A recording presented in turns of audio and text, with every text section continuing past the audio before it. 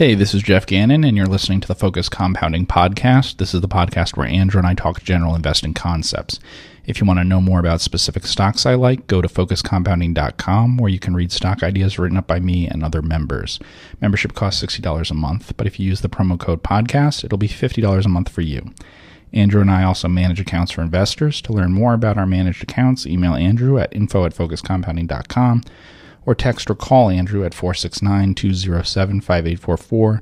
That's 469-207-5844. And now here's Andrew with your regularly scheduled podcast. Alrighty, we are ready to get started here today. How is everybody doing? Hope you are doing well. My name is Andrew Kuhn with Focus Compounding Podcast, sitting alongside my co-founder, Mr. Jeff Gannon. Jeff, how are you doing, man? I am doing great, Andrew. How are you doing? I am doing fantastic. We hope everyone is having a great week, has had a great start to the new year. If you do want to get access to Jeff's weekly memo, that is not going to go out on Wednesdays, and we're going to talk a little bit more about that later on. Okay. But it's going to go out on Wednesday, and it also comes with something that we're actually going to talk about here today in the podcast, which is your research pipeline.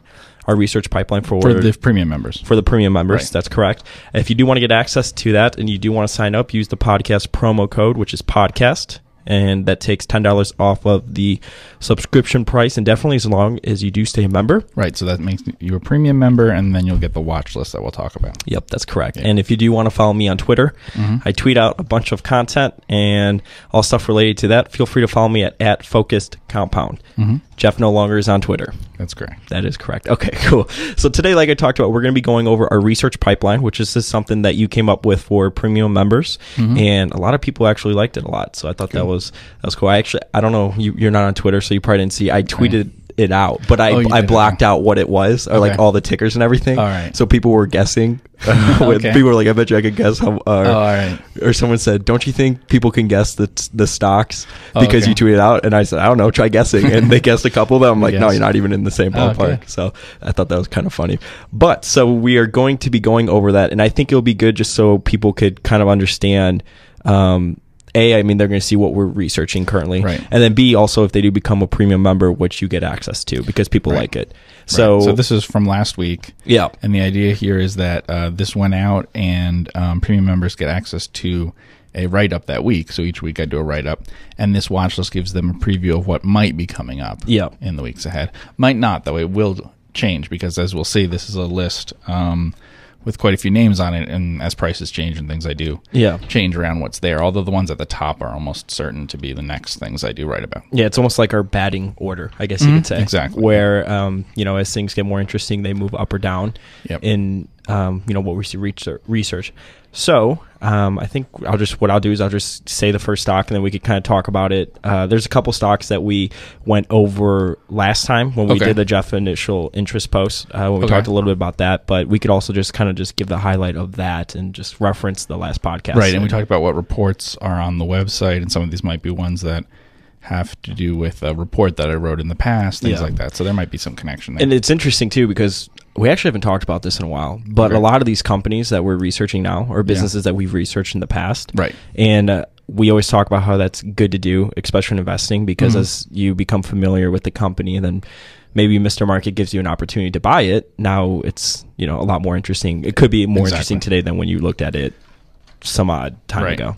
Yeah, and on the watch list, the actual watch list has the date that I added and stuff like that on it, and some information about the price today versus when I put it on the watch list.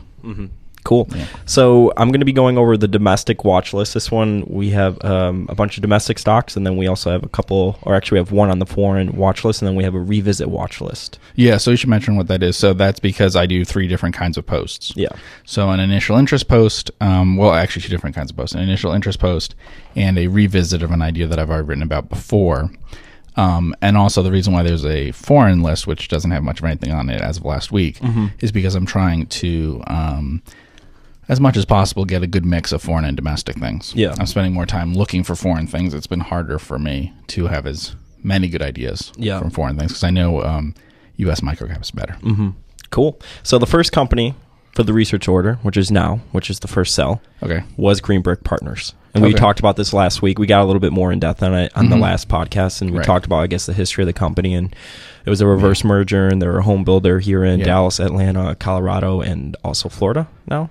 Yes, that's true. And we revisited. You wrote about it, or the price when this came out was $8.06. Okay. You originally, it said the price added was $9.49, and then the date that we added it, which is when you originally wrote about it, correct? Okay.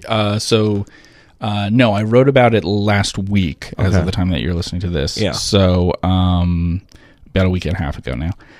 So the price will have been about the price that you see there. So what is it, $8? $8.06. That's where I wrote about it. I added it to the watch list before then. I've been keeping the watch list for a little while before we went public with it. Okay. Yeah. Cool. Anything to say on the company?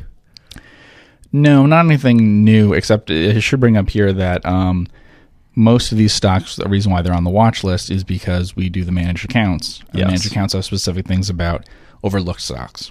So one of the questions that I ask when looking for something to write up is it overlooked and why? Mm-hmm. So Green Brick is not a particularly big home builder, and it has the history with it being a reverse merger. Mm-hmm. So it maybe is more overlooked than some home builders. Mm-hmm. It's probably not the first home builder you think of. I would say that's probably true. Some value investors might know about it because of David Einhorn, but even then, I don't know. I mean, people see his portfolio, so they should know about it, but I don't hear it talked about as much as some of his other positions. It's a smaller company. It is, although he has a really big holding in it, so it's not a small part of his portfolio, actually. Mm-hmm. Yeah. Cool. Next one that you had was BWX Technologies, which is a company we've talked about extensively we have. On this podcast because you wrote about it and there's a report on the website about it and you've written a ton of write-ups about it. Ticker BWXT. The price when we added this was $39.79. It's close to that now. Yep. And when you originally added it back in, it looks like 11/17/2018, it was around $44.85. Right. So it's a little bit lower than that, which is why it's back on your it's probably high up on your radar. Yeah. Yes. So it is high. And that's because so for people who may not know the history here, I owned this stock and wrote it up when I did Singular Diligence. That's why there's a whole report about it on the website that if you're a premium member, you can read. And that's from several years ago when they did the spinoff, which broke it up into BW, Babcock & Wilcox Enterprises, which is very probably on the verge of bankruptcy, very close to that. It's like a penny stock now. And BWX Technologies. BWX Technologies went on to be more valuable stock than when the two parts were together. So by splitting off the market valued part of the business a lot higher than it valued the two parts together. It probably ran up to the 60s in terms of the stock price. Yeah. And then it came down to 40 or below on some issues like missile tube issues, which I think we got asked about in some Q&A recently. Yeah. Yep. Yeah. And obviously it's good because we always talk about the four things that we go over. Do I understand the business? Is it safe? Is it good? And is it cheap? Yes. And actually for this week, I'm adding a fifth one to that. Oh, yeah. What is that? So is it overlooked? Okay. So I will actually be talking in the memo that goes out today. As today when you're listening to this, not today when we're recording it. That I've been trying to score the watch list. To get an idea of how to rank it more objectively. And it's those five things. And I've been assigning it a -1 for the answer is no, 0 for maybe, and +1 for yes. And then just adding them up. So the question's really, is it overlooked? Yeah. Right? And let's define overlooked. The way we categorize overlooked in the managed accounts is spinoffs, illiquid stocks, microcaps, illiquid microcaps, stocks emerging from bankruptcy, nets, stocks trading below net cash, just a subset of stocks that, again, it's a name, tend to get overlooked for various reasons. Right, exactly. I mean, so like Apple is not an overlooked stock. We've talked about in the past, and people have asked us before, back when Berkshire was trading, I think it was trading close to book value, right? And it could have been maybe, I don't know what the stock's done since, but it probably was at the could have been cheaper. And somebody asked us, well, would you ever consider buying Berkshire Hathaway? And we said, well, no, because it's not an overlooked stock. Yeah, we would not do it for the managed accounts. Yeah, I did own Berkshire Hathaway myself in very early 2009. But that's a good example because the only time I've owned stocks that big and things like that are like a panic type situation, I guess you could say. So BWX Technologies does meet that requirement because it was a spinoff, or it's the remaining part of a spinoff. We count both parts as potential. Like we talk about NACCO sometimes, and NACCO is actually the remaining part. Hamilton Beach was the part that was spun off, but NACCO is at least as people don't pay as much attention to it as Hamilton Beach. It's at least as overlooked. So B2X Technologies, I would say, does meet that because it was the remaining part of a spinoff, but I would grade it as being not overlooked because it's a several billion-dollar type company. Yeah. I'd say it's well known now, although I don't think it was well known really at the time of that spinoff. Mm-hmm. Yeah. So you think that you are going to? So you can go over the other. Yeah. So how do I know it? Those sorts of ones. So what are the other four? What's that? The other four questions that I look at. Do you understand it? Yes. Which obviously you do. Is it safe? Yes. Why do you say it's safe? And they're long-term contracts. We've talked about this pretty extensively. Yeah, so I'd say it's safe for a bunch of reasons. So actually, I believe that its bonds are not rated investment grade because it has a lot of debt. I don't consider it dangerous, though. And it's the type of company you could probably lever up. Right. I think I'm right about that they're not actually rated investment grade because they have a sort of standard way of doing that. I mean, they consider some other things, but just the level of leverage and the diversification is one of their tests, and obviously they're not a very diversified company. Mm-hmm. But I would consider it that way because it's the sole supplier for key components for the U.S. Navy for both submarines and aircraft carriers. Mm-hmm. And the Navy has long-term planning. In real terms, it plans it. And it has no intention of not continuing those programs. Yeah. So I think in terms of visibility, it has the best visibility of any company I know of. Is it good? Yes. Which we can understand. It has incredibly high returns on capital. Although it has to incremental returns on capital, who knows? Because it has to buy other things or do something else because, we know what the plan is for the number of submarines and aircraft carriers. Yeah. And then is it cheap? No. But it's not too expensive anymore.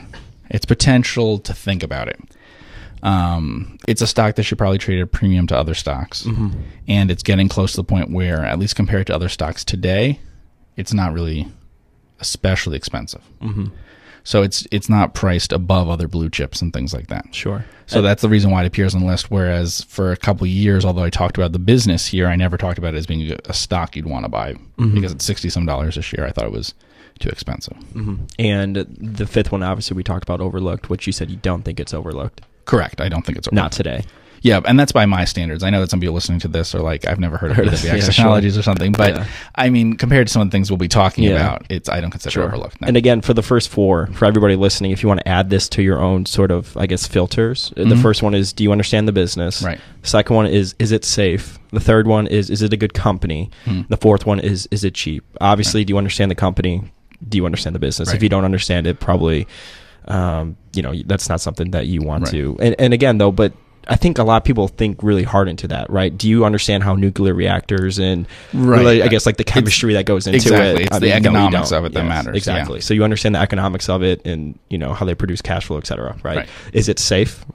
Right, exactly. Is the company going to go out of business? And in this case, for example, they have long-term contracts. Yes. It's and other factors that make it more of a safe business. And there's no one else that produces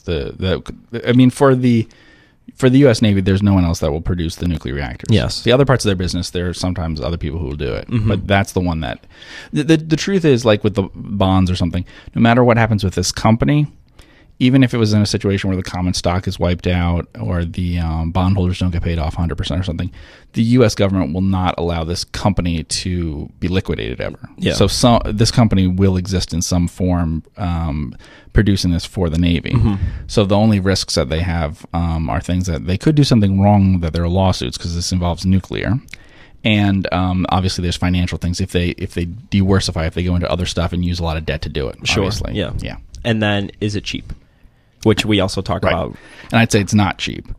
But what I mean by cheap is all of these I mean like on the surface, because this is before you even look at it. This is my checklist for before you look, really. Yeah. And it's my checklist for talking about it in my initial interest. Yeah. So when we talk about like, do I understand it? It's do I understand the industry? Of course, I haven't read about this company in detail usually yet because it's my first time looking at it. That's what the write-up's about. Mm-hmm. But do I understand the industry? Can I learn about it? Things like that. Yeah. Mm-hmm. And so what are the first signs of that? Is it cheap? Usually means like on the surface, is it cheap? Yeah. So if it's at 15 times EBITDA, I don't know a lot. For some company, that might be cheap. Yeah. But I can't know that before doing a lot of research. Sure. And I skipped one. Is it good? Okay. Which we define is, does the company earn high returns on capital, Right. et cetera? Yeah. Every single And it does, definition yeah. read of a good company. And a good example of that, another, like, is it good, is there's a book, I forget what the old one was called, but the one that was like 100 to 1 in the stock market or whatever. Yeah. That's a good book. And Babcock & Wilcox is in that. Uh-huh. So that's another test. So for people who, like, sometimes you can't find data on, like, for instance, Babcock had a spinoff from McDermott back in, I don't remember if it was 2010 or something like that, because McDermott did like a tax inversion thing, which made it violate certain rules for the U.S. so that they couldn't be a, like, defense contractor the way that Babcock is, and yet not be taxed in the U.S. So because of that, they spun off from that. So, like, it didn't have a long history that I could see of the exact company, but I could find things about the company in its form going back a long time. And that's something you can do as a check always, is get the longest term stock chart you can find, right? And see if over the last 30 years or something, this is a stock that's gone up 100 to 1. Yeah, sure. That's the same as it was. That's lower. And sometimes there's a good explanation that doesn't have to do with the business they're in now. But if it's been doing the same thing for 30 years and the stock's gone nowhere, then it's not a good business. And when we talk about does the stock work geometrically over time, Right, that's kind of exactly. like a good way to do it. Yeah. And I'm looking, I have it right back over there, 100 to 1 in the stock market. That's a good book. Yeah, so it does appear there. I think it appeared in the 70s. Yeah. I don't remember exactly. Yeah, so there's an old book, and then, so that's 100 Baggers, I think, over there, which so is a that's new the new one. one, Yeah, yeah. and then the old, which was written off of the old one. The guy was like inspired by it a long time ago. So both good books. Yeah, and I think I don't remember off the top of my head, but I think that by the 70s, Babcock was 100 to 1. Yeah. So you could have made 100 times your money if you had held it through to the 1970s. Crazy. And one last point I want to hit on this for people to add this to their filter. So do you understand the business? Is it safe? Is it good? Is it cheap? If you don't understand the business, the last three, it makes no sense, obviously, to go. Right. That they're ranked in that order for a reason. They're in that order. If it's not safe for number 2, you probably don't even want to think, is it good or is it cheap? And if it's not good, then it's not cheap. You're not going to buy it. Yeah, and overlooked is a good one to do last. To consider sort of almost, sometimes people talk about, like, what do I know that the market doesn't know, or something like that. It is a good question to ask, sort of, whether you're looking at a cyclical company or something. After you've answered those questions, it is the last thing to ask of, like, well, why is it priced this way or something? I guess you could think about it. Yeah. Cool. Next one's Front Door, ticker FTDR. Today's price, or when we put this out, was $27.74, and we started following it when it was around $23.04. Yeah, and I should say that's when we started the watch list. So some of these companies obviously knew long before. Front Door knew before, So Front Door's a spinoff with from ServiceMaster. Yep, ServiceMaster, which is Terminix, termites. Right. Everyone knows those green trucks. Yeah. So, and Front Door is a home warranty, a home repair business, and I did research on a company in the UK which has some similarities to it. That's called HomeServe, and I researched that quite a bit. It was one of the first singular diligence reports I did, so that's going back to 2013 or something, and that stock performed well after I wrote about it. So I had some awareness of, like, the attractive aspects of the business. And actually, did you look at Front Door at all? Yeah, we talked about it. Yeah, yeah. Yes. So, I like the business model a lot. This is probably a leader in the what it does, and it could probably grow to be really big. It has two parts of the business. So one is it has a home warranty for. So we're talking about, like, it covers something goes wrong with your water heater, your or something like that. appliances, Yeah, exactly. Yeah. And the business that isn't so great long term is when you sell your house and you buy a house. You get it as part of the deal with the realtor. It's sold through the real estate agent, because people don't tend to renew that one. But they're running ads and things to try to attract people directly to sign up, and those people renew at a nice high rate, so it works more like an insurance company. Yeah. Which, I mean, renewal rates we've talked about before is if they have high renewal rates, that's a good sign of a good business. Yeah. And then, so is it safe? I'd say yes, but although, again, I don't remember on this one if it's investment grade or not. And then we talked about, is it good? Yes. And then, is it cheap? That's the question. Yeah. I'm unclear if it's cheap or not right now. It actually dropped quite a bit after this spinoff. So I believe where it spun off, I thought it was not cheap, but it's now at a price that's below where I expected it to spin off. So interesting. Next one, KLX Energy Services, another stock we've talked about a lot. Ticker KLXE. It was KLX Energy Services used to be a part of what was that company called? There's the aerospace company that got purchased by Boeing. Oh yeah. So yeah. So I can't remember. So KLXI. So KLXI. Yeah, so KLX Inc. KLXI was the ticker. Was a company, and it was itself a spinoff. Yeah. Previously, so it was the second sort of career for the CEO chairman. I was gonna say who's now gone with the spinoff. Those guys are moneymakers. Yeah, I mean they've had a couple of very successful transactions. Because that was BE Aerospace was the first business that he did. Yeah, and they got that company got purchased by Boeing, and contingent on that happening, or not contingent on it happening, but part of the deal was they had to spin off KLX Energy. Yep, because they tried selling the business prior, and nobody made a purchase or an offer that they wanted. Liked. Yeah. You can look into the details of the merger, background of the deal, or whatever it's called, background of the merger, on the SEC website for KLXI. We'll have it there. Yeah, and I think we've mentioned that before, but that's something I do that I've noticed a lot of people don't do. Whenever there's a deal, a sale of a company or something, always go in there and read about it. It's great for learning about peers, things like that, who offered what. It'll say things like company A, company B. It often won't name the companies specifically, although it will name Boeing.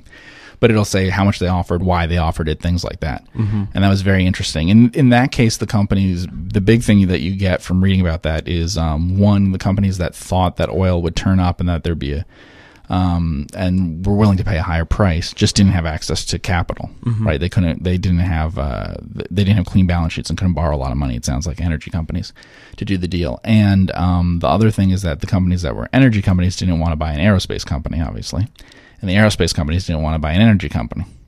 So Boeing didn't want to. So yeah. And this company, is it safe? I mean, it came out with no debt at the time. It did, and now it's loaded on debt. Yeah. So it's not safe now. Yeah. I was going to say, I mean, when it was originally spun off, though, it had no debt. That was kind of like the big... And $50 million of cash, and it wasn't going to pay taxes right away. It looked very safe. Came out with, like, what, 4 times? I mean, for a cyclical energy service, oil field services, this is more natural gas services. Came out like 4 times EBITDA. Yeah, really low. Yeah. And... they've announced since that they are going to lever up the company. They did, yeah. And the stock price was up like what, 20-something% yeah, one day? On the earnings release, I think it rose 25%. I think it went from about $20 to $25 in one day. On like positive guidance. Yeah, they borrowed at a pretty high rate. I think they had bonds that would yield like 11 or 12% to do a deal, but it's a very good deal in terms of how cheap the company is that they're getting. We're talking very low EV to EBITDA, but it's now going to be levered up. Mm-hmm. And so, there's big upside in the company. It is cheap. You're going to ask that, and the answer is yes. Yeah. It is cheap. Is it good? Safe? No. Good? I don't know. Probably not. Yeah. So the reason for probably not is cyclical companies that are as cyclical as that, have a very, very hard time over an entire cycle having good, like we've said, geometric returns. But which has also happened to the company in its history, right? They purchased a bunch of assets that were terrible, or it wasn't successful for them. Yeah. So actually you can look, even some of the biggest oil field services companies, although they have high returns on equity during an oil boom, if you look back over 30 years or something, these generally are not stocks that perform really well because they have a few years where they actually lose money or generate almost no return. Yeah. So the story sounded a lot better, probably. We liked it a lot more, obviously, when it had no debt and was trading a lot cheaper. Yeah, I would say in terms of like an expected value, it might be better now than when we looked at it, but in terms of riskiness, it's a lot riskier now. Yeah, it's really if you think that that kind of business, that providing those services, we're talking well completions and all sorts of different things they do, but that's a big part of the business. In the U.S., in the parts where they are in, which they're pretty diversified, so they're in a bunch of places that is sort of basically this is tied to fracking activity in the U.S. And if you think that's going to be really big for a while, then you could have, this could be a home run, sure, but it's risky now. Yes. But the management, the very top management, decided to go over to this company instead of retiring or something with the sale of the old company, and compensated in a direct stock. Yeah. It sounds like just an equity grant. From like you can be stock market genius. It sounds like a stock exactly that Joel Greenblatt would buy. Yeah, what he would love. 100%. So this is another stock that everyone's probably familiar with, Tandy Leather Factory. TLF. Yes, I think we've mentioned Tandy on the show. Yeah, a long time ago. Don't go listen to those old podcasts. Don't do it. I can't do it. Okay, so the price added when we added it to the watch list was $6.70, and today, or when this came out, was $5.76. All right. What do you like about Tandy? The chairman? So the chairman. Dear Chairman. He wrote the book, yes. Dear Chairman. He did write the book, Dear Chairman. We're talking about Jeff Graham? Jeff Graham. Yeah. So he's the chairman. I think he posts a lot of pictures of food. On Twitter. That's all I remember is Twitter, yeah. So Tandy is a company. I've been to Tandy stores before. I've probably mentioned before that Tandy's history is it was tied up with Radio Shack. Basically, the Radio Shack idea came from Tandy. And Tandy is a leather crafting retail business.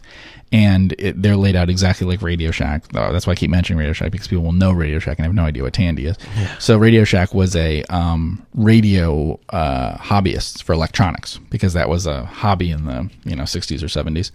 And leather crafting is the same way. So the same term in terms of very few employees in the store, small store, manager who's compensated with the store's performance and things like that. Yeah, it's the dominant company in that industry, by far the biggest. It really created the industry. It has replaced the CEO recently, and I read the first comments from the new CEO. What'd you think? Pretty generic, what the ideas would be. They did mention things like rebuilding brand equity, which is kind of an admission that they haven't had success that way recently. It's interesting because the company has not had any real value creation recently, but it is cheap. It hasn't really paid out in terms of dividends or buybacks or something like that, and yet it also hasn't grown the value that's in the stock. So recently it hasn't really generated free cash flow that it could pay out to give you a good return. And that's been a few years now after its growth period. So it had a long period where it had a lot of growth. And then the last, 5 years or something, it's had like no growth. And certainly nothing it's done in like 5 years has created value for shareholders. Yeah. But you have, like we said, a investor. He runs an investment fund who owns a very big part of the company.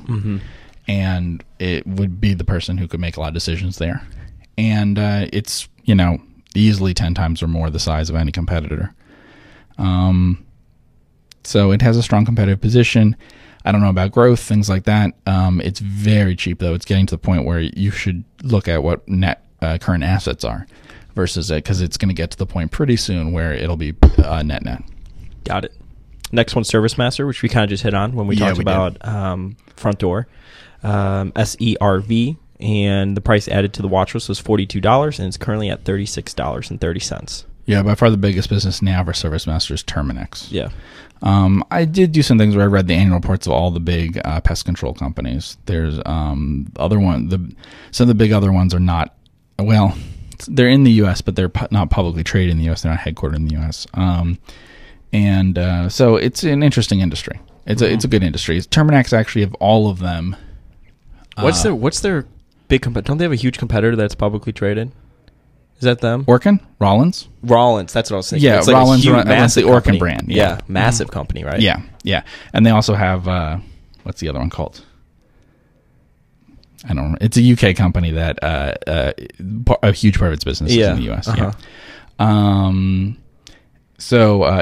the one that investors, I believe, would know best, US investors would know best, is the company is called Rollins, but the brand you would know is Orkin. Yeah. That's the brand that they own, and they're the biggest, whereas Terminix is smaller. However, Terminix is the biggest in termites, but much smaller in pest control generally. Yeah. And termites, generally, that business has lower renewal rates. Yeah. So. Interesting. And do you think it's safe? Yes. Do you think it's good? Yes. Is it cheap? No. Probably not, because it's lower on the list. All right, next one. Garrett Motion, ticker GTX. We added it at $14.81, and it's currently trading at $11.70. This was the other spinoff from Honeywell. So yes. I don't know if we talked too much about that. I probably just said it really in passing. But when Honeywell spun off Residia, they also spun off another company. So it's interesting, unusual for a company to break up that. I mean, not break up. The Honeywell that's left is still huge and much bigger than the two spinoffs. Yep. But it spun off two things at the same time, basically. Or it announced that it would spin them both off at the same time, and then went through with it. And so Garrett Motion, we can talk about. You can just go through the questions and you'll get a good idea why. Do you understand the business? That's the problem. No. So a huge part of their business is turbochargers, especially turbochargers for diesel vehicles in Europe. So you're not a car guy. I'm not a car guy.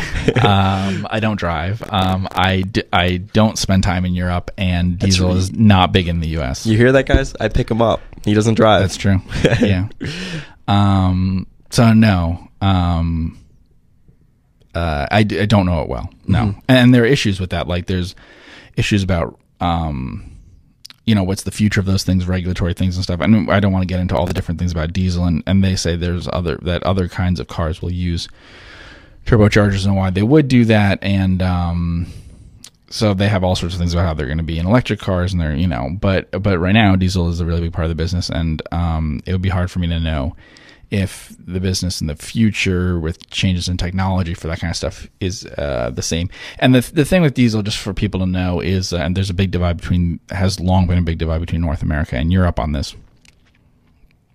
For carbon emissions, having diesel would be better. So if you want to meet certain requirements in your country, your company, whatever, about carbon, then so CO2 emissions, then you would want diesel. But the reason why it's not big in North America, because all the laws in North America that had to do with that stuff was about clean air in a community, not about global warming. That was the original concern about these things. And diesel does not give you clean air. Your city's going to be not as nice to breathe in if you use a lot of diesel. And, if you read about it and stuff, these companies will explain all sorts of reasons why the next generation of these things won't be like that and all those things, but that's what they would say, And so it's a sort of thing where you don't know if that technology will be as big in places, if there's reasons why it's the way it is now. And you could have a lot of electric cars and things like that. I don't know if, and these are really big, the customers are really big manufacturers that have a fair amount of bargaining power and stuff. So, it's the kind of thing that's hard to research. It's pretty far up the chain of production in terms of like, what we're talking about. We're talking about something that goes into a car that then is, sold to people. It's about as far from like consumer goods and things like that are simple to research. So why is that number 5 on the list? It's has a good competitive position. It's not expensive, and it is quantitatively it looks good, and it also checks a lot of the boxes of sort of overlooked stock, spin-off, a thing people really aren't paying enough attention to. And to be honest, not a lot of people are excited either about Garrett or Resideo. A lot of people were paying more attention to Honeywell after that. So yeah, that's why it's on the list. All right, another next stock, Hamilton Beach Brands, company that we've spoken about a lot also on the website, and there's been a bunch of reports on that. Ticker HBB, we added it at $23.28, and it's currently trading at $24.67. And this was the part that was spun off from NACCO Industries. Correct. Yeah. So this is much simpler kitchen research. Yeah, go look in your kitchen. I'm sure you got. You probably do have something from Hamilton Beach or one of the brands that they have. I bought a blender a couple weeks ago. Yeah, and a Hamilton Beach brand, and it's not that good. It's not that good. It's not as good as the Ninja that my dad has. Yeah. So they're trying to get into some higher end things. Yeah. So go to Walmart or Amazon or something, and this will be one of the top options, one of the 2 or 3 top options in just about every kind of small appliance. Things that are priced $50 and under often. Your microwaves, your coffee makers, your toasters, your everything basically. And so it's easy enough to research. Easy to understand. Yeah, it's all made out in East Asia, and then earns pretty good returns on capital. It's a scale business, so I like their position in it. It has not grown much in real terms, and I mean, we talked about this in the podcast about it, and I know the two of us talked about it, but a big concern is that I'm pretty certain in the U.S. at least that over the last couple decades, the real price of these things has gone down. These things are actually cheaper. They're pretty flat pricing. Like if you remember what you paid for your toaster 20 years ago, it's probably not that different than what you could buy for toaster for today, but you're probably earning more money. Sure. So it's not keeping up with the overall economy that way. Yeah. And, that's a concern compared to some of the other stocks that we talk about. BWX Technologies will keep growing along with government spending, so. Cars.com. This was a spinoff from Tegna. Man, we talked about this like 2.5, 3 years ago in person.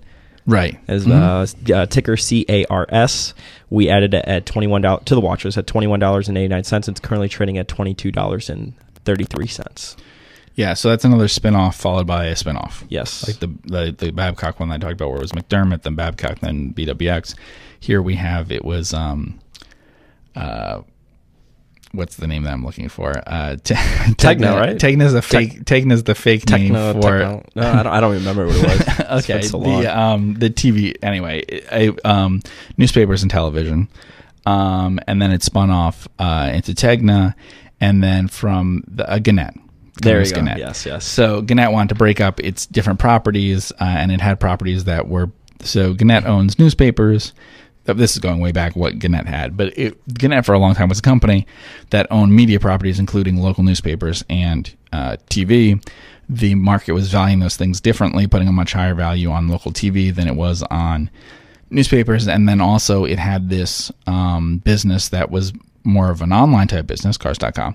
And so the market would obviously put a much higher valuation on that than it would on a print newspaper. Yes. So you want to break those up, and they broke it up over a series of transactions where you split off the TV from the newspapers, and then you split off Cars.com.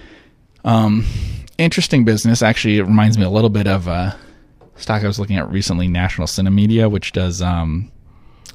it's jointly owned by Regal, AMC, which is and Cinemark, and it does the pre-show. If you go to a movie, oh really? And you see the pre-show where they advertise stuff, yeah. So it has the rights to sell that ad space. Yeah. So Cars.com reminds me of that because the way it was created originally is that it's, in a sense, its customers were newspapers who in each of its areas, it ran the classified type things online for them. So its original papers were major papers in these markets, and so it was basically a classified car business online, And then it redid these deals with them, which is what made it interesting is when we were looking at it saying, oh, well, over time, now that they're independent of these companies, they'll be able to negotiate better deals. Yeah, and I remember when we looked at it a couple of years ago, or when the spinoff was happening, Cars.com's it's a low capital expenditure, high free cash flow business, and we couldn't understand why their competitors were spending way more in CapEx than Cars.com was, if I remember correctly.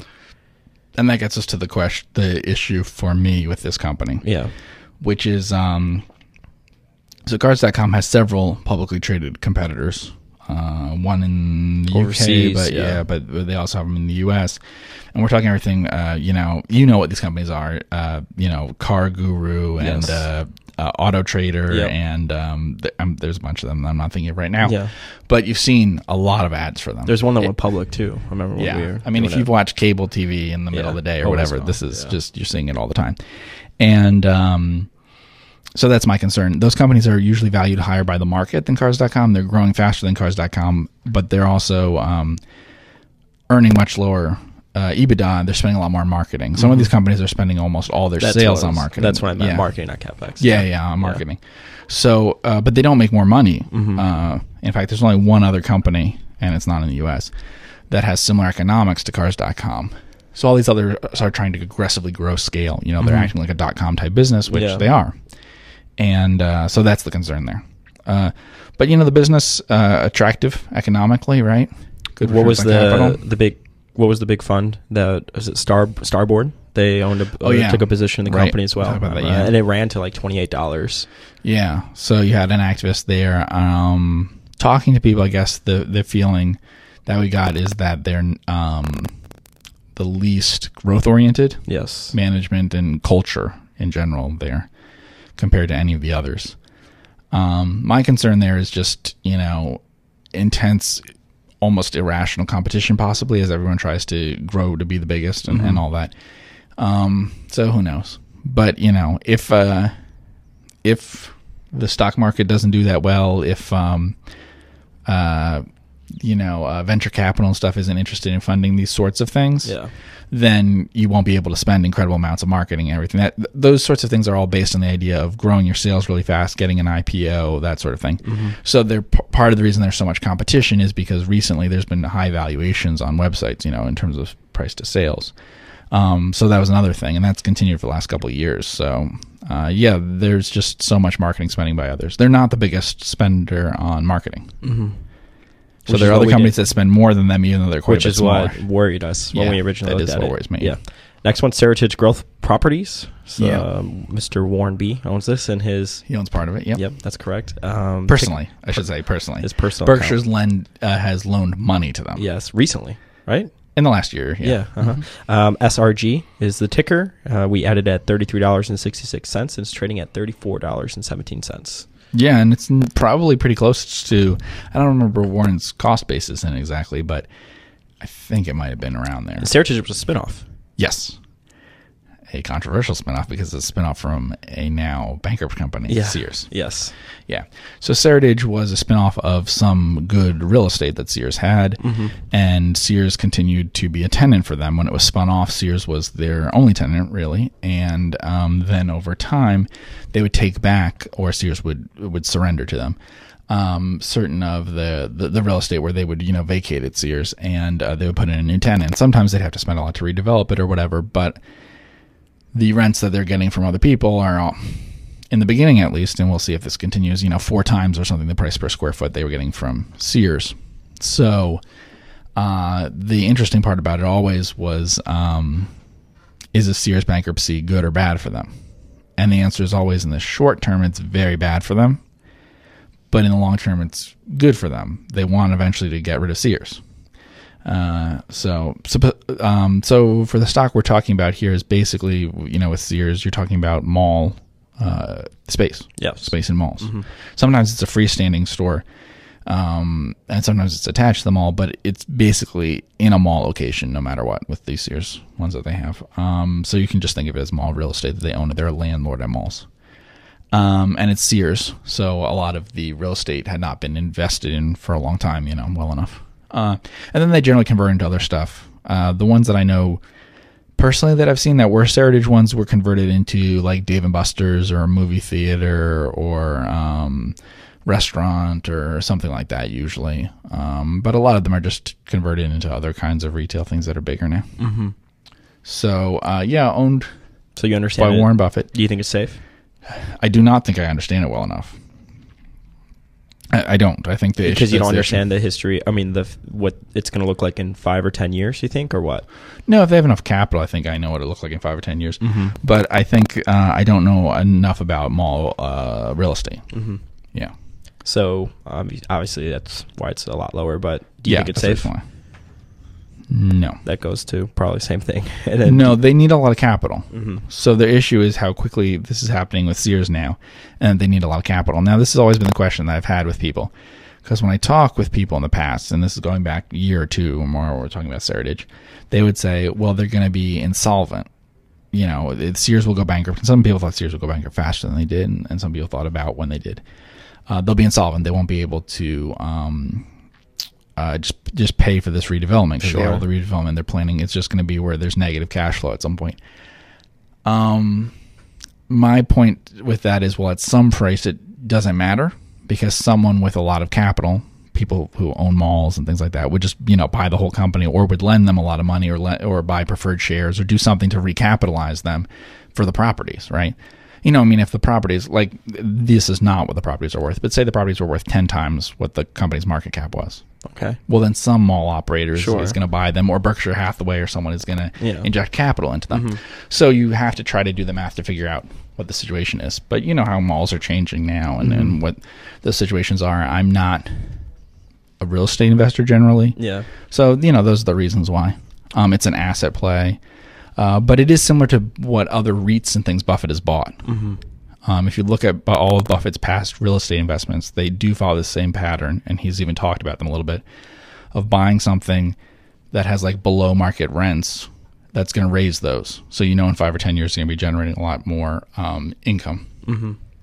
Yeah. So, if you were going to buy into a real estate type situation, that seems the best to me. It seems like things that are always producing a lot of income right now are very highly valued by the market, but things that you're buying for their income in 5 years aren't so highly valued. Tend to get overlooked, sure. Yeah. And here, you know that Buffett bought the stock personally, and you also know that Berkshire Hathaway loaned them money.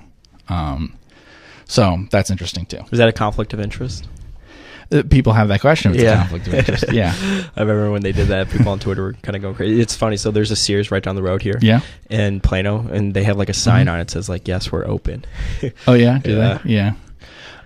Yeah. So anyway, so with Seritage, I would say, it's interesting. People should look at it, but, yeah, it's really far down my list. I have looked at it quite a bit. In the past, I've looked at it a lot. Yeah. And you can look up where their sites are and what their redevelopment plans are and things like that. Some of the sites are good, but there's a lot of redevelopment planned.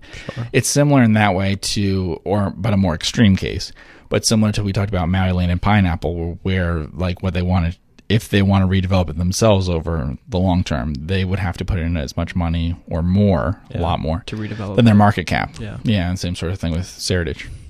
United Technologies, the 9th one down the list. Yeah, not much about this. It's just that it's planning to break up. Spin-off, right? Yeah, so spin-offs. And some... Pershing's in it, Third Point's in it, Dan Loeb. Yeah. And I know a couple of the businesses. So a couple of the businesses are in good industries and probably good companies. So they own a couple of really old industrial businesses that are in some really interesting businesses. And so I'd be interested in those. They are an elevator business? Yeah. I'd be very interested in an elevator business. Yeah. You've talked about elevators to me. I don't know if we talked about on the podcast in the past, but how they're like incredible businesses. I like the elevator industry, especially U.S. elevator industry. So, yeah, I like elevators a lot. Do you want to say why? Why? Yeah. Oh, so elevators are, in the U.S. at least, this is how it's done.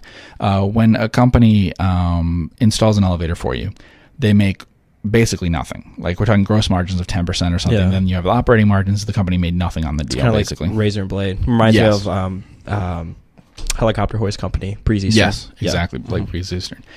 But the issue is once they make that sale, it's very, very rare in the U.S. for someone to use another elevator company to service that elevator. And that's true generally around the world, I think, that people stick with the one who installed in the first place, and that companies generally want the after-market business. But my feeling among the U.S. companies, and this might, among companies competing in the U.S., they're not all U.S. companies, is that this is an actual, they won't admit this, okay? But I think this is what they're doing. I think this is an actual competitive strategy, a known thing in the industry, that they do not aggressively try to take other people's business who've put the elevator in. They all want to retain the customers they already have. Because if you look in some other countries, that's not true, and there's some companies that are pretty aggressive at going after other people's elevators that they've installed, right? So, so it's a good business, and I live in a building where the elevators are constantly going down, and people lots of maintenance. Lots of maintenance. Sure. But that's a business that's good. There's other businesses too. There's one or two other ones that are interesting. Yeah, there. but I know we'd be interested in learning a little bit more. The reason that situation. one's so far down the list, so that's planned, the spinoffs. The reason that's so far down the list, though, is that everyone will be looking at it, and those will all be big companies when they spin off. Sure. Yeah. Last one domestically. Madison Square Garden, ticker MSG.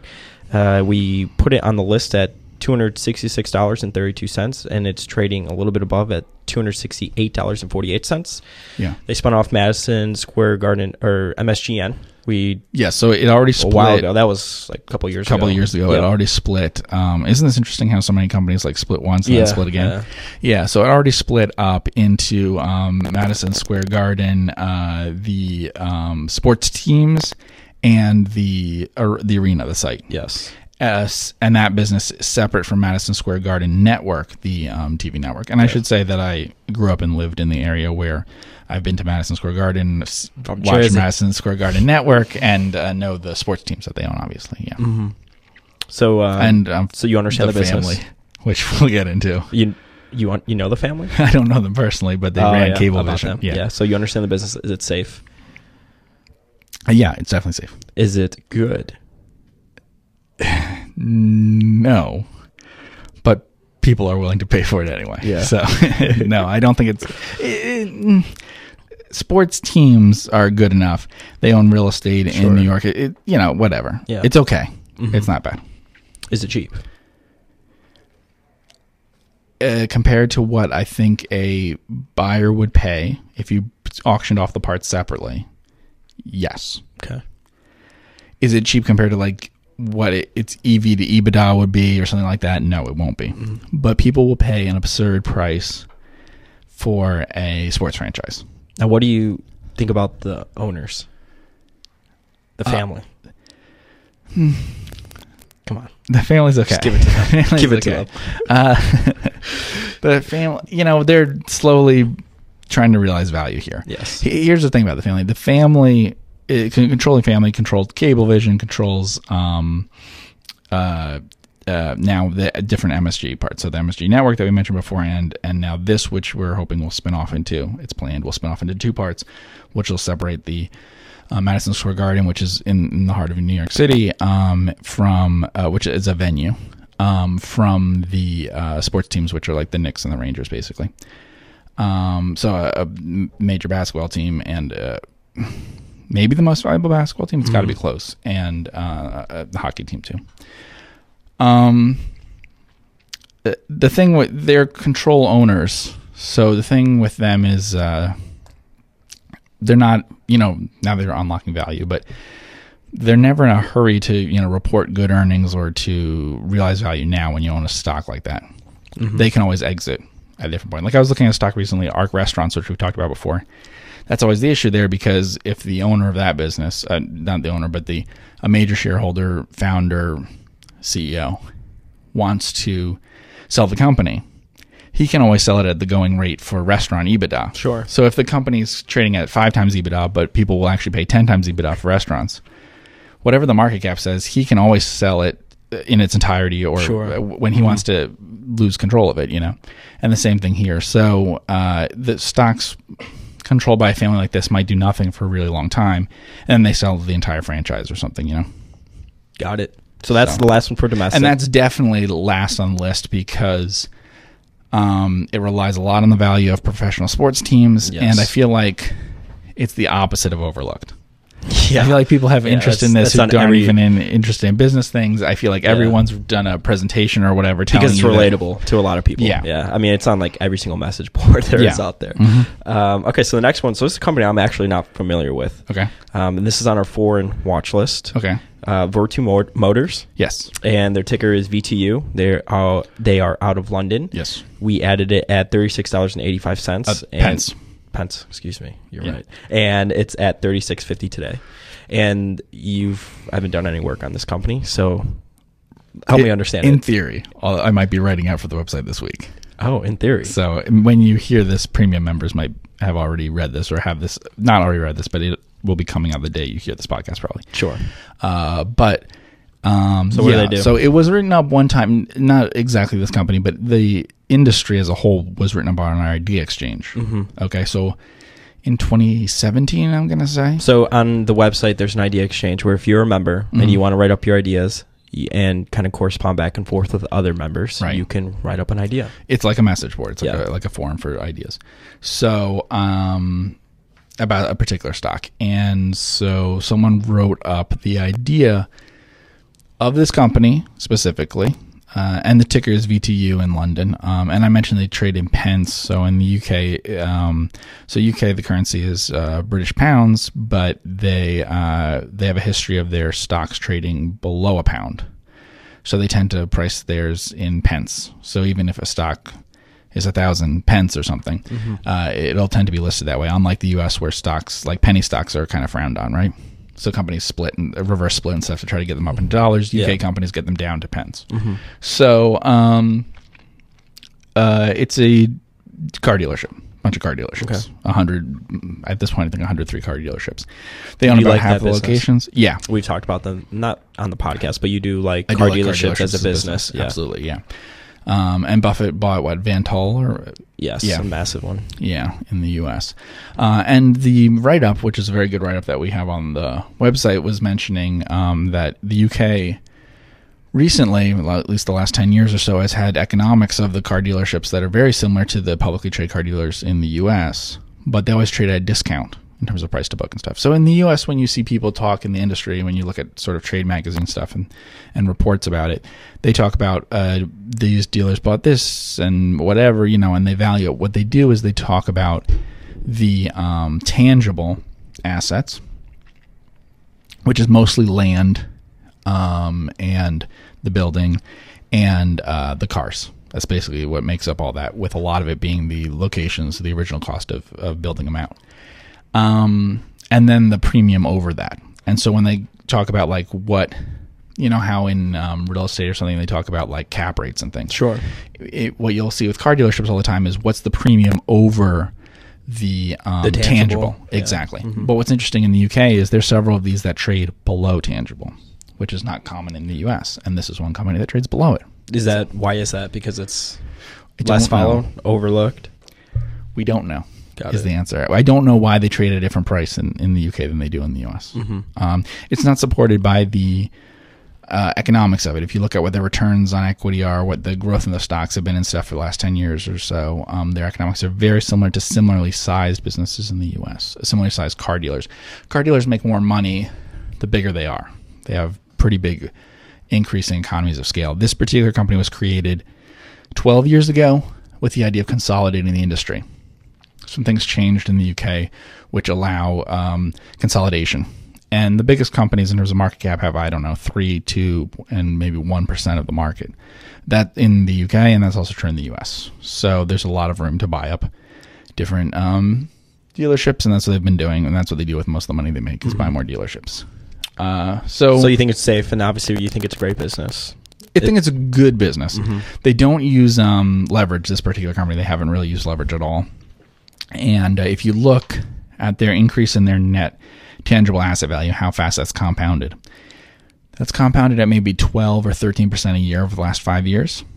And then they've paid a dividend that's probably another 2% or so of net tangible asset value each year. Mm-hmm. So we're talking about a 15% return. Now, it's not quite reported earnings, but it's the actual amount that their book value is increasing plus the dividend.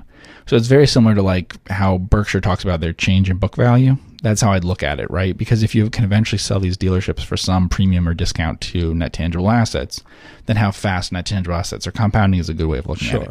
In the early days, they didn't really grow that much, but now they have. Because they reached that scale point or what? Yeah, exactly. So I would say if they can grow at 10 or 15% in terms of net tangible asset value, and recently they can do that just by buying back the stock. And they bought back 5% or so of the company last year, and they might buy as much as 10% this year. They have permission to do so. If you do that, then obviously you grow net tangible asset value because you pay the market price for your stock, which is less than your tangible assets. So you grow it just by buying back stock when your stock trades below book value. Mm-hmm. So I'm very convinced they can grow net tangible assets. So let's say you get a 10% return on your net tangible assets. Sure. And since they were last 10 years or so, that's what they've gotten. Okay. And then, like I said, last 5 years or so, they've gotten even higher. And that might be because they have better scale, or it could be cyclical. So you would think if you buy at 1 times net tangible assets and they get a 10% return on net tangible assets, you're going to get a 10% return in the stock if you own it for a long term. So here, if you're buying at less than net tangible assets and they're getting a 10% or higher return, you should get a 10% or higher return in the stock. EV to EBITDA is low single digits. We're talking...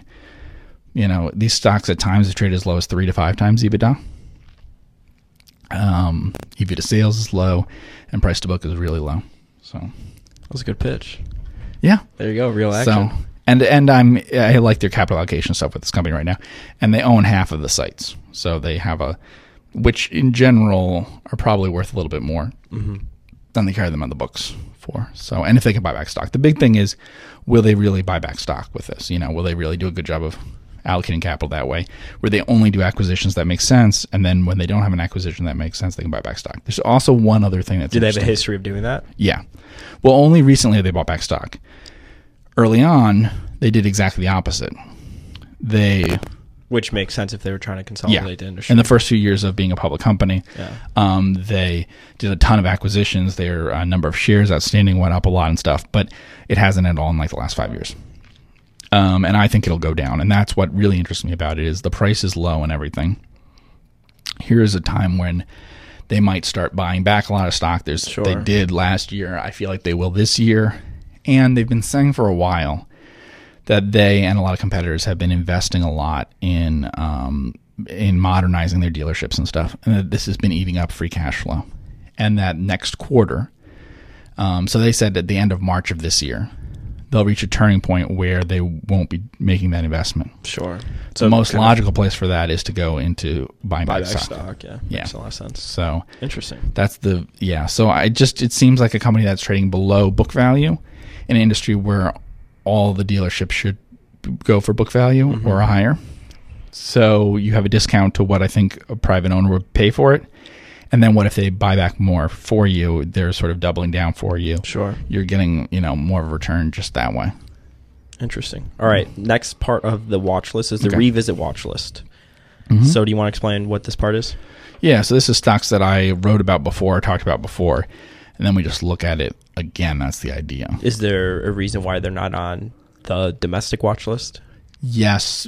In some way, I felt that I wrote about them before. Okay. So it's just... So I don't count the reports that I did, which predate our website, and some of them are as old as 5 or 6 years old now. Yeah. It's a judgment call. Some of these stocks have been written out by other people, and yet I still consider them to be an initial write-up by me. But for these that we're going to talk about, for whatever reason, I consider that I've talked about them before. Sure. Yeah. Okay. So Residual Technologies. So that one REZI. Yeah. You added it at $21, and it's currently at $20. Yeah. So that I wrote up on the website. Yes. Yeah. And in pretty big detail. So that one's definitely a revisit. So that right now that's the top of the list of stocks I would revisit. The stocks I've written up before that I would write up again. The biggest reason for writing up again is just the stock price declined a lot. So I wrote it up before the spinoff. Yes. And I had in mind a price that I thought it might spin off at or so. And it's probably at 2/3 of that now. So it got a lot cheaper. Yeah. Is it a safe business? Yeah. I mean, we talked a little bit about Residual before, I guess. On the initial interest post. Yeah. So, it's a spinoff from Honeywell. I think I talked a lot about like thermostats and businesses like that. I think it's safe. It has those environmental obligations. Yes. So that's the biggest thing. In terms of any danger to the financial future, it's those. The risks that have to do with risks that have to do with debt in general, but really specifically the environmental cleanup. And do you think it's a good business? Who knows? We kind of talked about that before. It is a good business. I don't know that it grows. Yes. Yeah. So when I talk about good businesses, that is something where if I think it's a good business, but I'm not sure it'll grow, that sort of gets I don't know if it's a good business or not, because it doesn't matter how high your returns were in the past. It only matters with new money that you're putting to work. Yeah. Right. So their gross margins, returns on capital, things like that are good. But if they don't grow at all, then what are they going to do? Sure. So you don't get those returns. Yeah. And then is it cheap? Which you just referenced, it's came out 2/3 cheaper than what you thought it would come out at. It's cheap compared to the S&P 500. Yeah. Got it. And then the last one is Hostess brand warrants, ticker TWNKW, and we added them at $78 or 78 cents. Yes. And it's currently trending at $1. Yes. So I should go over what these warrants are, because that part's a little confusing. So you need 2 of these warrants to get 1 share of stock. Yes. And the warrants expire, I'm going to say, is it the first week of November 2021? Yeah, it's still a couple years out. Yeah. So it's I think it's near the end of the year of 2021. But like we said, you need 2. So if we're saying the price is $1, then you would need 2. You'd have to pay $2 to have enough warrants to get a share of stock. And that gives you a share of Hostess stock at $11.50 ish. Yeah, I could catch it. Look it up right now. So no, I mean the exercise price is $11.50. Yeah, it was. Yeah. I'm just kind of curious to see where it's trading right now. And it has a cap that's about twice that. I forget if it's $23 or $24, but I mentioned on the blog one time. It's currently trading at $11.37. Yeah, so basically the right.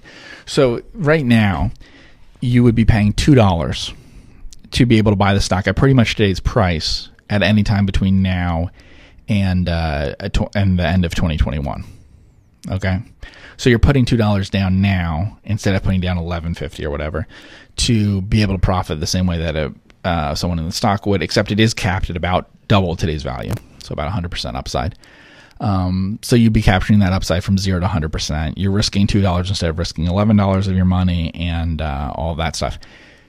That might not sound that great to people listening, except the capital structure of Hostess makes it more interesting.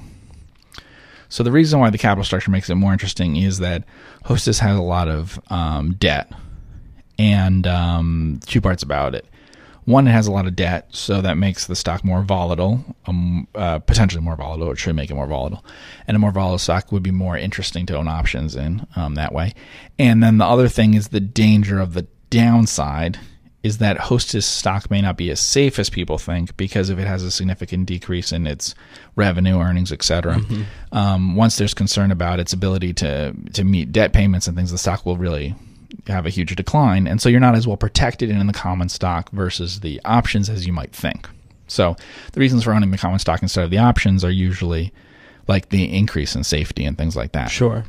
And it's a very high, like you said, it's very highly levered. It's like 5 times debt to EBITDA. Right. It's definitely up there. Yeah. So it's a very predictable business, but it has this high debt on top of it. And then the other thing about it is these are warrants, not options. So I'm saying this because most people who are listening to this, I would guess, who have any experience with these sorts of things would have experience with options, not warrants, right? Don't you think so? Yeah. Yeah. So what would happen here, and there's quite a lot of these out, is that if these warrants were to be profitable at some point for you buying it, that would also mean that the company would get quite a lot of cash when it was exercised. So all these people exercising would mean hundreds of millions of dollars of cash coming in, taking that net debt down. So the other part about it is when you do the math on it, you have to do the math of after the warrants are, assuming that you are looking at the upside here, right? Because you know what the downside is. A lot of people, is it goes to zero. Yeah, and a lot of people don't do that when they value the company from right upside. Right, I know. And so you have to do that where you have to say, okay, so there'll be more shares outstanding. So you have to take that into account.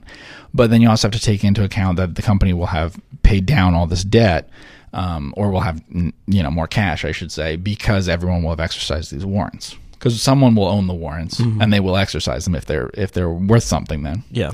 At the end of 2021. Do you think the stock is cheap? See, it's a tough one. I know. I mean, you understand the business. We've talked about it a lot. I think the stock is very close to fairly valued right now if it doesn't grow market share. I think the company has historically increased the market share of the Hostess brands, the core brands that they have. So we're talking like Twinkies and things like that. Year after year, they've increased the market share. Now that category is shrinking or flat, but their own market share in it is going up and up. And if you go to, you can go to dollar stores and things, but if you go to Walmart or something like that, that's probably the easiest place to see it. You'll see that this is it's pretty close to a duopoly. There's really sort of 3 companies, but it's close to a duopoly in that McKee Foods, Little Debbie, and Hostess really control the shelf space. And some will be Bimbo, a Mexican company, which has some things, including owns Entenmann's and some stuff like that, and also has all the ethnic Mexican stuff that you'll see there too. But in general, all the sorts of things that you'll recognize in that area it will be those 2 companies. So there was, I think, a lot of concern in the stock recently where Walmart shifted around what they were doing and stuff. Yeah. Taking away some shelf space. Yeah, and I've been to plenty of Walmarts looking at that, seeing what the differences are and everything. And I think that's overblown in terms of how analysts reacted to it in one sense, which is like long-term what it meant for the shelf space and things like that. But I think the analysts were reacting more to the fact that they gave them a lot of ideas about how bad the next quarter would be, which is true. Yeah. And they cared a lot about that. And that's absolutely true because you could see that Walmart was not going to be buying more inventory, not going to be buying much more inventory from them that next quarter. And so they're basically telling you 3 months ahead of time exactly how bad the next quarter was going to be. Yeah, exactly. Because Walmart would be trying to bring down their inventory levels and redo all these things. But now that you look at what's happened in terms of the actual shelf space, I don't feel like it's changed as much as you might think. There was some stuff they brought in because like Twinkies came back from a bankruptcy, and it was a brief sort of cultural phenomenon there, right? Sure. And so there's some of that stuff which I think will go away. Like they did some extensions of the Twinkie brand and stuff that I think will go away. Yeah. I mean, the new business though is completely different than the pre-bankruptcy company. Yeah, they absolutely. employ like direct to, I forget the exact technical word, but they wouldn't. The distribution is completely different now. Right. Yeah. Now they go directly to the customers. Yeah. To the customer's warehouse. Yeah. They don't have any of that previously. Or pension liability that they did before. Right. Yeah. They have far fewer sites. They increased the shelf life. Before it was direct to store. That's what it was. Direct to store. And now it's direct to warehouse. So instead of having to employ all these people to drive around the trucks and the trucking costs and fuel costs, etc. Yeah, exactly. Trucks, And now they just go directly to the warehouse. So it's a much leaner distribution model, which I think also Kellogg, I was reading, a bunch of other companies are kind of doing that as well. Yeah, it reminded me a lot of what I remember happened with Nabisco 20 years or so ago. Yeah, so it did seem similar to that. Yeah, and it has, and it's an interesting company because it has like mostly, there are different food companies that have some good brands and some bad brands and things like that. This is a company that has good brands. That's all that it has is brands that people know and everything. It's a category I think you asked about on Twitter, like, would you let your kids eat this or something? Yeah, something like that. And so it is controversial that way. Because we're a more fit nation. I guess so. It's interesting because if you look at actual behavior stuff, mostly what you see is well, the Twinkies though that you're eating today is completely different than it was 20 years ago. I mean, even like post bankruptcy, they changed up the formula to give it more shelf space, and it's more. It's got more chemicals in it. Yeah, that is absolutely true. Yeah, there's long been a myth that like Twinkies last forever and stuff, which is not true to this day, and wasn't true at all before. They didn't have a particularly long shelf life compared to other things. Yeah. But it shows you how well known the brand is in the name, particularly of Twinkies. Yeah. But yeah, they did increase the shelf life, especially I think to sell to things like dollar stores and stuff, where you see a lot more of that in certain parts of the country. I have noticed that there's more and more of a division that way about where it's sold, I think, and things like that. I think it's one that everyone listening to this should look into. It's really easy to research. You can research the management and what they've done in the past and things like that. You can private equity guy, billionaire. You can research like the strategy of what they're clear about what they want to do and all that. And you can just go to dollar stores and to convenience stores and to Walmart, and you can just be aware in your day-to-day life of it, looking at it. At what I just said about McKee Foods and Grupo Bimbo and all that, you can look now, flip over all the snack foods that you'd be looking at normally, see who sells what, how much shelf space they have, how much there's like directly a one-to-one of each, like they have their cupcakes version and the other company has their cupcakes version. They have their brownies and they have their brownies. Why is that? Why is that there, and what's the pricing and everything? So just don't go grocery shopping with Jeff because you'll be there for 5 hours. I just think we're talking about like Garrett Motion or something. Yeah. That's an incredibly hard thing for people to research and learn about and get scuttlebutt on. Well, it's a lot easier if you could feel it and see it. I mean, you're familiar with the brands. Yeah. There'll be people listening to this who know people who work at Walmarts and dollar stores and things like that, who know things about the shelf space that they have and how these things come in and how it's distributed and stuff like that. There's lots of things that you'd be surprised that you can learn about those things. And there'll be very few people listening to this who can tell you a lot about Garrett Motion. Sure. And because I know everybody's wondering, Jeff shops at Costco exclusively for groceries. I am, yes. Yeah, probably 90 to 100% of my purchases are Costco and Amazon. Yeah. That's true. That's good. That's good. Cool. Well, that's part of our research pipeline. And if you are a premium member, you get access to that every single week. Yes. And you also get access to a premium memo. If you want a free memo, which Jeff puts out a free and a premium one, you could sign up for the free one if you don't want to pay, but the premium memo is a little bit different. Yeah, so you should say what that is. So with the memo, what you're getting is you just come to the site and you give us our email, you will get a memo which talks about a general investment. Yeah, and then if you're a premium member, you get the watch list as well. Yeah, you get the watch list as well, and you will get there will be a link in that each time you get that watch list, which will have what the write-up is for that week. That's correct. And it is Vertu Motors this time. Oh, it is? Yeah, I can reveal that to people. So what is the premium, or what is the memo about? That's going to come out today. The memo's about the watch list, and actually we talked about it's about how I order the watch list. So I said that I added something, is this stock overlooked? It's those 5 questions. Got it. And how I use that to order the list, basically. Because last week I did a memo about like how to create a watch list and stuff, and this week's memo is about how I personally am ordering the watch list. Cool. Yeah. Well, I think that's a good place to stop. Thank you so much to everybody for tuning in. If you do want to support Jeff and myself, one way you can do it is give us a rating and a review. Yes. We hope you give us 5 stars. If you're not going to give us 5 stars, don't even rate us. You can give us a bad review. Just give us 5 stars and then the bad review. There we go. Because that helps spread the word for podcasts and through iTunes. You're free to tell people about it too. Yes. Say, go on your iTunes and listen to the show. Yes, that we will. Or Apple Podcast. Is it called Apple Podcast? Yes, through Apple Podcasts. Okay. And we also have a podcast part on our website as well. Yeah. That's true. Some people listen through Podbean, which is where we host the podcast, and we have a lot of followers on there. Yeah, we have there you could see the that'll have the the promo code and things like that there. Yeah, and it's always in the show notes as well. Yeah, cool. Other than that, I have nothing else to add. You have anything else to add? Nope. If you want to get in touch with us, you can email me always at info@focuscompounding.com. Okay. Jeff's is GannonOnInvesting@gmail.com. Yeah, and if you're listening to this, you can recommend for me, suggest, because I did get some suggestions that I added to this upcoming week's watch list. You can suggest to me stocks for the watch list, because you've heard this, you know what kind of stocks I'm interested in. The one thing is, if you send me an email about what stock you want me to add to a watch list that you'd like me to look into, tell me why it is overlooked in some way, basically. Tell me, is it a spin-off? Is it a microcap? Is it something? Why is this not Microsoft or Facebook or something like that? Yeah, that's the one thing. And then you can be a couple sentences, but, that would be great. Or you could also DM me on Twitter as well. Okay. @Focus Compound. Yeah. And we'll add that. But don't just, if you just send me like a ticker, that unfortunately isn't, I won't know within 5 minutes of looking at the stock why you're telling me this is an interesting stock. So, when you do tell me what stock you want me to look into, tell me why everyone doesn't know about this. Cool. Good. Alrighty. We hope everybody has a great week. We will see you next Wednesday. Take care. Hey, this is Jeff Gannon, and that was the Focus Compounding Podcast, the podcast where Andrew and I talk general investing concepts. If you want to know more about specific stocks I like, go to focuscompounding.com, where you can read stock ideas written up by me and other members.